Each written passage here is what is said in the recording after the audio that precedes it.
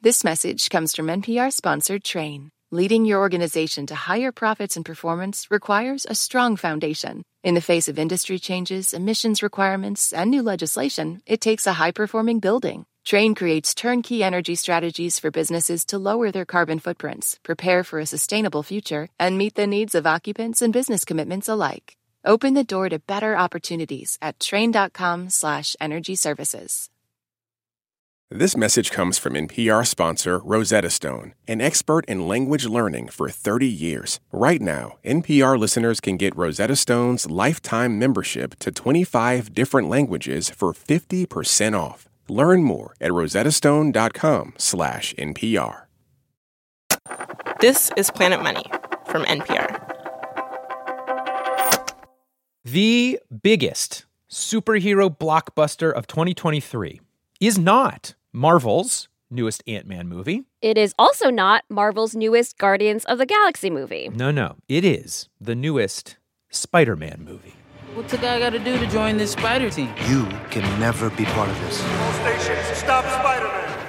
Spider-Man Across the Spider-Verse made $120 million last weekend in the U.S., making it the biggest comic book movie opening of the year, but notably, a comic book movie that was not made by Marvel Studios, the biggest, most successful superhero movie company in history. Nope, because Marvel does not own the film rights to its own most popular character. Sony Pictures owns the spider rights. And a while ago, we dedicated an entire episode to the surprisingly epic saga of Sony and Marvel and the Spider-Man film rights. Today, we're going to rerun that episode because this new movie's success kind of redefines what our original story meant. Yeah. So this new Across the Spider-Verse movie, it is an animated film. It's the sequel to that Miles Morales Into the Spider-Verse movie. But before these Spider-Verse movies, like all of the big, expensive Spider-Man blockbusters were live-action movies where an actual human actor had to, put on an actual Spider-Man costume or whatever. Yeah, and that is why in our Planet Money episode, we are only talking about the live-action movies. But at the very end, we're going to come back and explain how these new animated movies are like the perfect surprise Hollywood ending to that original episode. Okay, here's the original episode. Marvel Studios now makes some of the biggest movies in the world. But that is a relatively new business model for Marvel. For most of its history, Marvel was a company that sold paper or plastic to people, paper comic books or plastic toys. Selling physical retail products was the Marvel business model. And, that arguably started to change a little bit in 1993. This is when Marvel Films was created, not to make movies, but to license Marvel superheroes so other companies could make movies. The idea was that Marvel would go find some big Hollywood studio. That studio would pay Marvel some money to use a superhero and then make a big, expensive superhero movie. Which conveniently would also be like a big, expensive superhero commercial for Marvel's comics and toys, the real Marvel business, back in the 90s. And so licensing superheroes to movie studios was this low-risk, no-brainer for Marvel. And license they did. To 20th Century Fox, Marvel licensed the movie rights to the X-Men. Mutant and proud. Chin chin. Hey. To Universal Pictures, the Hulk. And to Sony Pictures went Marvel's most popular superhero of all. I will never forget these words. Spider-Man. With great power comes great responsibility. Our episode today is born from this Spider-Man movie deal made around the year 2000 between Marvel and Sony Pictures. And the basic details of the deal are this. Sony would pay Marvel $10 million for every Spider-Man movie that Sony wanted to make. Marvel would get 5% of the movie revenue. Sony and Marvel would split money from the Spider-Man movie toys. It was the right business decision in the moment. Marvel didn't make movies. They sold comic books and toys. What do they need the Spider-Man film rights for? Of course, later, they may regret this decision. And this is what we shall henceforth call the Spider-Man problem. The Spider-Man problem is not unique to Marvel. Any company can make the right decision in the moment without knowing the mess it will create in the future. It just so happens Spider-Man turned into a particularly entertaining mess. Hello and welcome to Planet Money. I'm Waylon Wong. And I'm Kenny Malone. Now, perhaps you've heard there's a new Spider-Man movie in theaters, and it has earned, just look up the box office numbers here, all of the money. $1.7 billion and counting. But for Planet Money's purposes, the bigger Spider-Man story has been happening off-screen for the past 20 years. It has questionable contracts, international espionage, and exactly one food fight. Today on the show, we untangle the Spider-Man problem. You will never see a Spider-Man movie the same way again.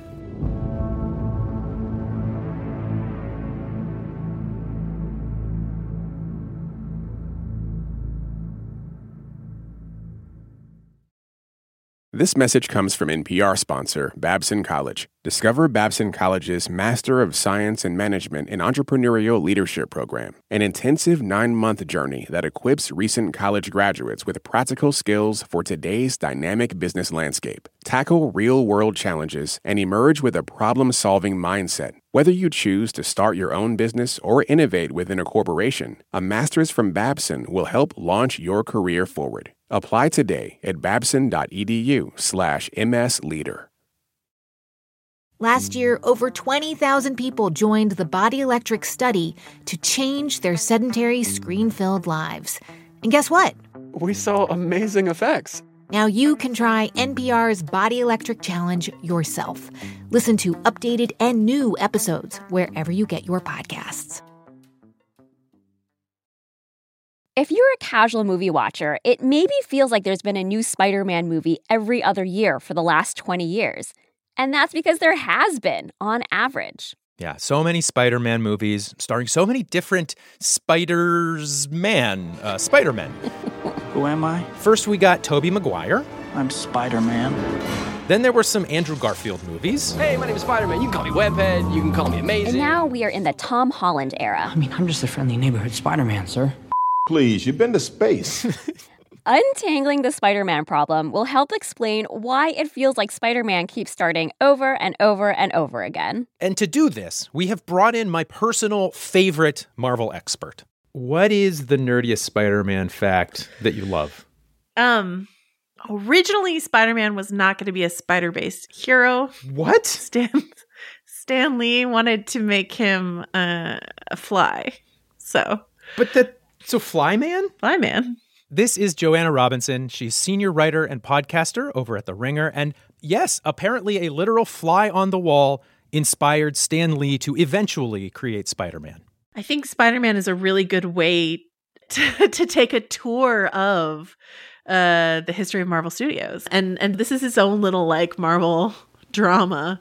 But the MacGuffin is not an Infinity Stone. It's poor Peter Parker. Yeah, that's right. And so with Joanna's help, we are going to go Spider-Man by Spider-Man to tell this bigger story. We pick up that story in 1999, which is when Marvel and Sony strike their Spider-Man deal. Sony Pictures gets to work, and about 3 years later, they have their first Spider-Man movie ready to go, starring Tobey Maguire. All right, here we go. Okay. Can you see my screen okay? Yeah. Look at little baby Tobey Maguire. Hey. So tiny. Can I take your picture? I need one with a student in it. Sure. Yeah. Now, important backstory here. Hollywood wisdom, for basically all of time, said that to become box office hits, movies need superstars. Like, maybe Sony would need Leonardo DiCaprio to play Spider-Man. I would not have minded seeing a Leo Spider-Man. However, Sony went a different direction. They instead hired Tobey Maguire. Go! And this was a bit of a gamble Webb, because he was not a superstar in 2002. Waylon, feel free to disagree. I know you have strong Tobey Maguire feelings. No? I just think Cider House Rules is like a major movie. Okay, sure. He had been in that, but he was not Leo. And yet, everyone, probably including Leo, went and saw Tobey Maguire's Spider-Man movie anyway. Thanks. And there's a spider. And there's a bite. And we have a bite. The telltale bite. And I know that there have been a million origin stories since, and so it might all seem it might seem kind of rote. But I think it's really interesting in terms of not being afraid to lean into what makes that comic book appealing, which for Spider-Man is sort of a wholesome, real story about a real kid. Really, it is that first Spider-Man, which makes a mind-boggling amount of money really does change and kick off something new, a new wave. Sure, there had been superhero movies before, but Spider-Man kicks off a new magnitude of thing. It makes like double what any other superhero movie had made before. $800 million. And again, starring a not very famous actor. All of this revealed a massive change happening in Hollywood. That old industry axiom that you need superstars, maybe that did not apply to superhero movies. Maybe the real star of a Spider-Man movie is Spider-Man, the character, the intellectual property, the IP. We are moving out of the era of movie stars. It no longer makes sense for studios to have sort of a resident movie star or two. What becomes king is IP over stars. What is Marvel mad at this point? Like, what are you thinking if you're Marvel as Spider-Man is ascending to the ranks of superhero greatness? I don't know if I would say mad, but I do think that this example of Spider-Man of like, okay, sure, we're making plenty of money off the toys. Yeah. But look at this box office. Why aren't we getting any of this money, or more of this money, et cetera? I imagine in a boardroom somewhere, this is about the moment Marvel starts to realize they have created the Spider-Man problem. Back when they sold the Spider film rights, they were just a company that sold comic books and toys, but now it seemed like the better business was actually making superhero movies. And if so, then maybe selling away the movie rights to your most popular character is maybe not the greatest idea in hindsight. But Sony Pictures did have the rights, and of course, they kept making movies. They had 2 more Tobey Maguire Spider-Man movies. One great, one less great. And then, in 2012, Sony introduced a completely new Spider-Man. You a cop? Really? You seriously think I'm a cop? Andrew Garfield. Cop in a skin-tight red and blue suit. You're... Now, I feel like it was this Andrew Garfield movie where the general public started to wonder, wait, is there more to this Marvel-Sony deal than we know about? Because this Spider-Man movie appeared to be the same Spider-Man movie we had already seen. We had to watch Peter Parker get bit by a spider again. We had to watch his poor Uncle Ben die again. Uncle Ben. And then we had to watch Peter learn how to, use webs and sling and stuff again. It was like Sony had forgotten it already made a bunch of Tobey Maguire movies. Why does this film exist? I mean, angry fans took to the webcams. It's Spider-Man. We're Sony. Just write whatever. So I'm giving this terrible movie a 2 out of 10. It was confusing. Yes. To me, to the general public. Yes. What is happening here? And again, I am defensive of the Andrew Garfield Spider-Man, but I remember being in a bar across the street from a movie theater as we were about to go watch The Amazing Spider-Man. And a friend of mine, he asked me, he's like, why? Why are we getting Andrew Garfield Spider-Man? We just said goodbye to Tobey. What's happening? And I says, yeah, in order to keep the rights, they have to keep making them in a timely clip-clop fashion. For Sony to keep the Spider-Man rights, they apparently have to keep making Spider-Man movies per the contract. Here's a part of the Sony Marvel contract. I'm going to read. I'm going to hit you with some contract verbiage. Oh, this is it for us. We love reading from a contract. All right, let's lay it on us, Joanna. All right. Sony must commence production on a new Spider-Man film within 3 years, 9 months, and release it within 5 years, 9 months after the release of preceding picture. Boom. Translation: if Sony does not release a Spider-Man movie every 5 years and 9 months, the movie rights go back to Marvel. And Sony loses one of the most valuable pieces of intellectual property in the world? Question mark. Hard to fact check. I'm going to go ahead and say it. So if you've wondered why there always seems to be a Spider-Man movie, it's because there kind of has to be one if Sony wants to keep the rights. And does this go on for eternity? Yes. What? This is the contract. This is the devil's bargain that Marvel's made with Sony. I remember what made the Spider-Man problem seem particularly bad was that at the exact same time the sad, confusing Andrew Garfield Spider-Man came out, the following movie also came out. Call it, Captain. All right, listen up. Stark, you got the perimeter. Thor, you got to try and bottleneck that portal. And Hulk, Smash. Marvel's Avengers. Yes, Marvel, of course, had started making movies, and now their superheroes were in a movie together fighting bad guys in New York City where Spider-Man lives. But Spider-Man could not be there to help, which only made sense if you understood the eternal, legal, contractual Spider-Man problem Marvel had created for itself. After the break, Marvel tries to solve its eternal problem and gets in a food fight. A literal food fight. This advertisement comes from our paid sponsor, Fundrise. High interest rates mean that real estate assets are available at a discount compared to previous valuations. The Fundrise Flagship Fund plans to expand its billion-dollar real estate portfolio over the next few months. Add the Fundrise Flagship Fund to your portfolio at fundrise.com/money. Carefully consider the investment objectives, risks, charges, and expenses of the fund before investing. Read the prospectus at fundrise.com/flagship. I'm Rachel Martin. You probably know how interview podcasts with famous people usually go. There's a host, a guest, and a light Q&A. But on Wildcard, we have ripped up the typical script. It's a new podcast from NPR where I invite actors, artists, and comedians to play a game using a special deck of cards to talk about some of life's biggest questions. Listen to Wildcard wherever you get your podcasts, only from NPR.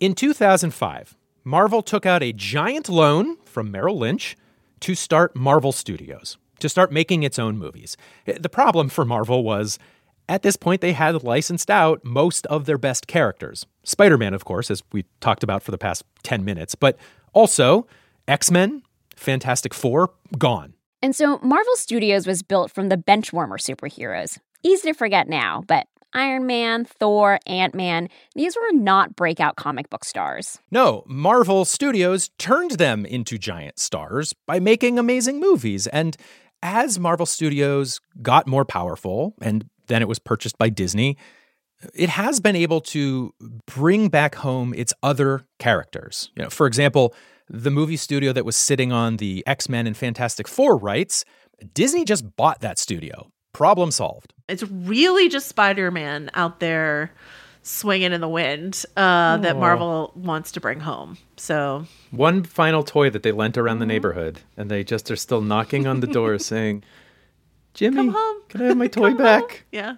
And the story of how Marvel did kind of get Spider-Man back is a doozy. This is where the food fight happens. And just to set the scene here, the year is 2014.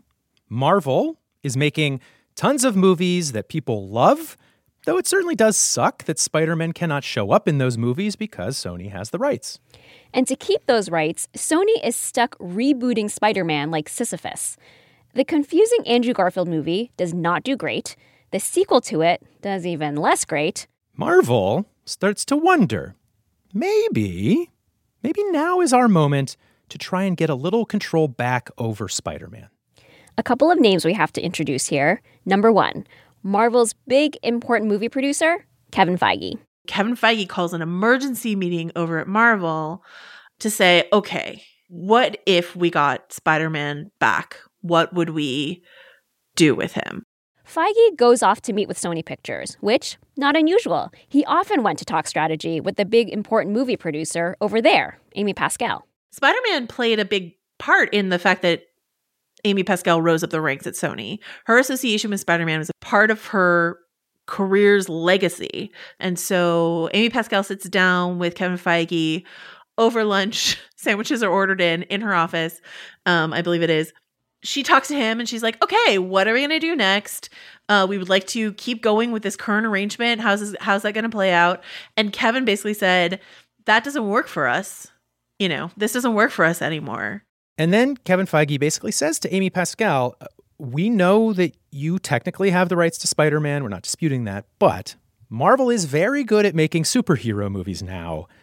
Maybe you should let us make the next Spider-Man movie for you. Amy Pascal has recently described her emotions here as resentful. She says she cried. And she threw a sandwich at Kevin Feige. Did you say she threw a sandwich? She threw a sandwich at Kevin Feige in this moment.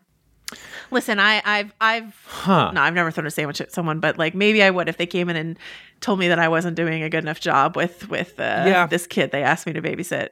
I hope it wasn't a hot sandwich. We don't know, though Amy Pascal has confirmed this story. But look at this from Sony's perspective. Like, giving Marvel creative control is embarrassing. It's publicly admitting that they need help, which maybe is the kind of thing you'd say privately, maybe in some emails to your colleagues, not the kind of thing you really want getting out in the public. Tonight, Sony Pictures is fighting back against what they say is a brazen attack on their computer systems. Yeah, Sony got hacked, and lots of private thoughts and private information were suddenly very public. And for Joanna Robinson, covering entertainment at the time, this was a humongous story. It was just, oh my God. You know, I was at home. It was like, is this real? Yeah. Oh my God, this is real. The best theory is that North Korea targeted Sony because of a Seth Rogen movie. Which is still one of the strangest sentences that is ever said out loud. And the hackers leaked all kinds of very important and very embarrassing Sony emails. And these emails gave us a peek inside Sony and revealed that being the Spider-Man movie company was not always amazing.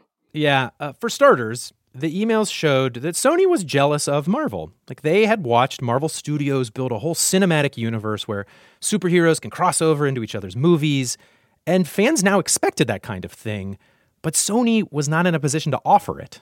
In one of Amy Pascal's leaked emails, she basically says, all I have is Spider-Man, his enemies, his relatives, and his girlfriend. How am I supposed to build a whole universe out of that?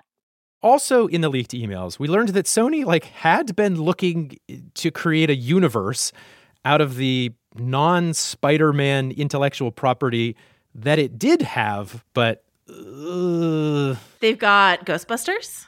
Okay. They've got Men in Black. Okay, they've got Men in Black in 2014, sure. And I don't know if you recall, but 21 Jump Street was a thing. Hey. So we start reading about all these bizarre plans that they have, Men in Black in the Ghostbusters firehouse, or 21 Jump Street and Men in Black. How can we mix and match these various IPs? Oh no, it's so sad. It's tough. So the hack made Sony look desperate at best, incompetent at worst. Yes, and one other huge thing the hack did was confirm these rumors that had been circulating. Not everybody knew about the sandwich throwing incident, but there had been whispers that Marvel was trying to bring Spider-Man back into the Marvel universe, and these emails seem to show it. The fans of the world catch wind of this idea that Marvel wants to get more involved in Spider-Man. And so that pushes some pressure on Sony, because all of a sudden, the fandom's well, of course we want that. Oh boy. The flagship character. Cue the fandom and their webcams. Sony, from all reports, has no clue what they're doing with this franchise. Give the rights back to Marvel Studios, who actually cares about their characters. For me, that's the dream. So fan pressure is mounting on Sony. Meanwhile, Marvel would still really like to bring Spider-Man back home, somehow. And so Marvel goes back to Sony with, it sounds like a variation on the original deal. Basically saying, look, again, we know you're not going to give up the Spider-Man rights, but we are here to help you make Spider-Man movies.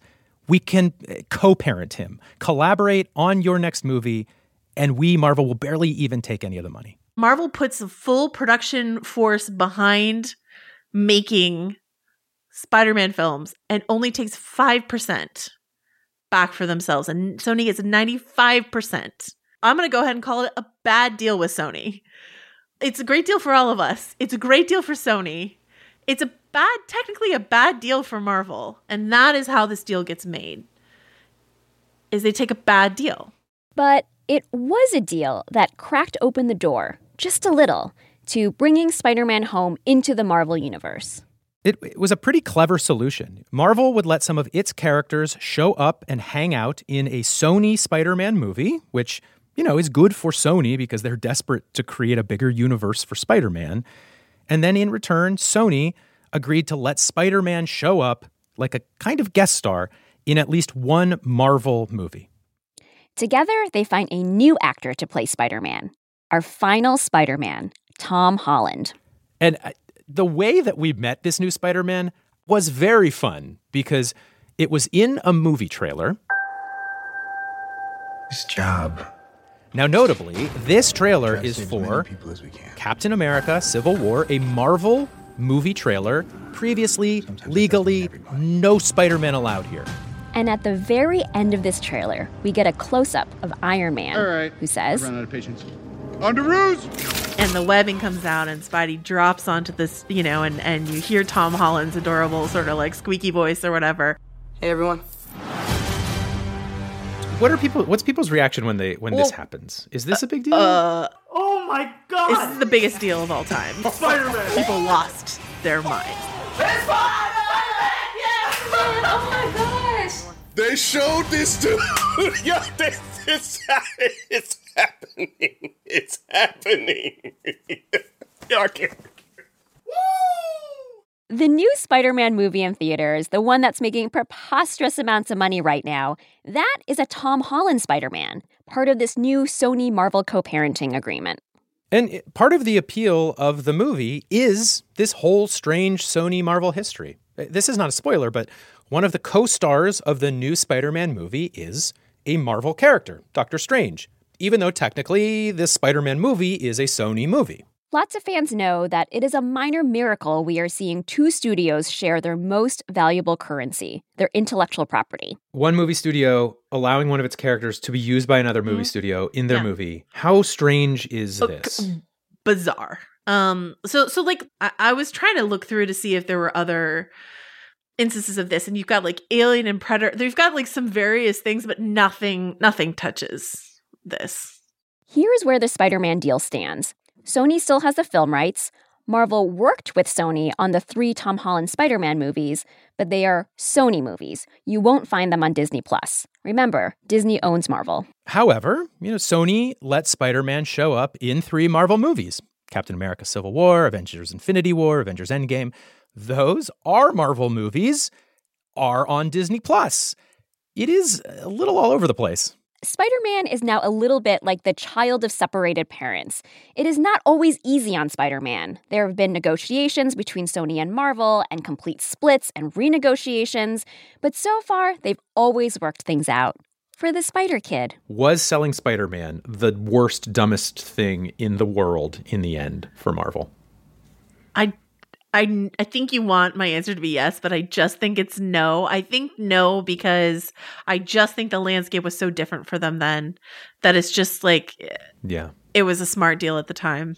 Yeah, and how can we look back on the things that we did 20 years ago and say it was the dumbest thing we ever did when like the landscape was so different at the time?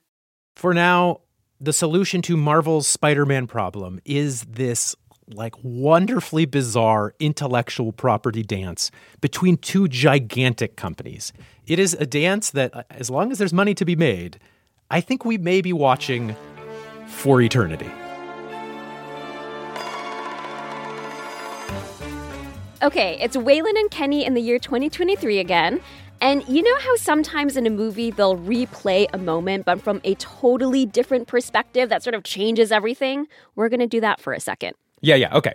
So the moment we're going to rerun is when Sony is in the depths of despair. Marvel Studios is rising. It's redefining cinema by having all of its superheroes cross over and hang out in each other's movies. And meanwhile, at Sony, there was that leaked email from Amy Pascal that said basically, all I have is Spider-Man, his enemies, his relatives, and his girlfriend. How am I supposed to build a whole universe out of that? Yeah, you could sort of see what she means, I guess, because Sony has the rights to this one really famous Peter Parker Spider-Man. And then I guess technically they do also have the rights to like a mishmash of benchwarmer versions of Spider-Man as well that had been created over time. For example, Sony had Spider Lizard, which is basically a crocodile in a Spider-Man costume who only ever spoke the words Spider Lizard. They also had Man Spider, which is Spider-Man, but further mutated into half man, half spider monster. And then Sony also had the Spider Amoeba, which was created when someone mixed Spider-Man blood into a clone of a guy named Randy.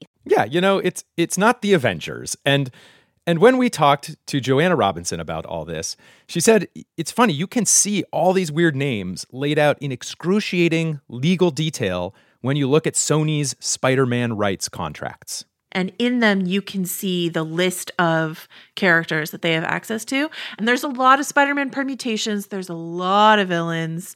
And then, all of Spider-Man's relatives and stuff like that. So yeah, technically, Sony does have access to this list, upwards of 1,540 supporting characters, villains, and Spider-Man permutations. And for years, it appears that Sony looked at that list and thought, I don't know, let's do Peter Parker origin story again. But at some point, someone finally realizes, oh wait, maybe there's a way to go further with the story.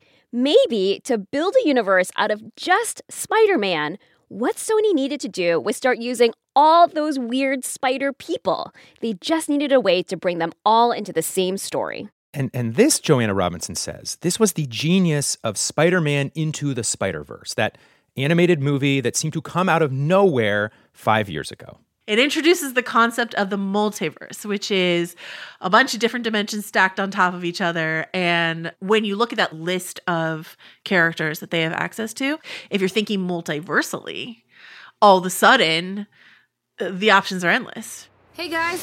Who are you? I'm Gwen Stacy. I'm from another dimension. How many more spider people are there? Then you got a team of spider people. Into the Spider-Verse had a film noir version of Spider-Man. Hey, fellas. Is he in black and white? Hanging out with an anime version of Spider-Man. Hi, guys. This could literally not get any weirder. Hanging out with a pig version of Spider-Man. It can get weirder. My name is Peter Porker. Plus, this movie seemed to finally recognize that some of these non-Peter Parker versions of Spider-Man were, in fact, amazing. The Miles Morales version of Spider-Man, of course. Mr. Morales, moving in the dark. You're late again. Einstein said time was relative, right? Maybe I'm not late. Maybe you guys are early. Sorry, it was just so quiet. And then Spider-Gwen, who comes from a different version of Earth, where Gwen Stacy, who is typically written as a supporting love interest character, gets to be a spider-bitten superhero. Yeah. And now, in this newest Spider-Verse movie that's making all the money, it's got even more Miles and even more Spider-Gwen and even more weird spider people hanging out together. And $120 million last weekend seems to suggest that Sony has finally figured it out. And perhaps even learned a thing or two from Marvel. That Sony can also construct a whole cinematic universe out of a mishmash of what appeared to just be a bunch of bench warmer superheroes. Who all happen to be wearing weird Spider-Man uniforms. Exactly. Our original episode was produced by Nick Fountain with help from Taylor Washington and Dave Blanchard. It was engineered by Isaac Rodriguez. It was edited by Jess Jang, who is also Planet Money's acting executive producer. This rerun was produced by Emma Peasley and edited by Keith Romer. And if you would like to learn even more about all of the Marvel drama, well, Joanna Robinson has a new book called MCU, The Reign of Marvel Studios, co-authored by Dave Gonzalez and Gavin Edwards. I'm Kenny Malone. I'm Waylon Wong. This is NPR. Thanks for listening.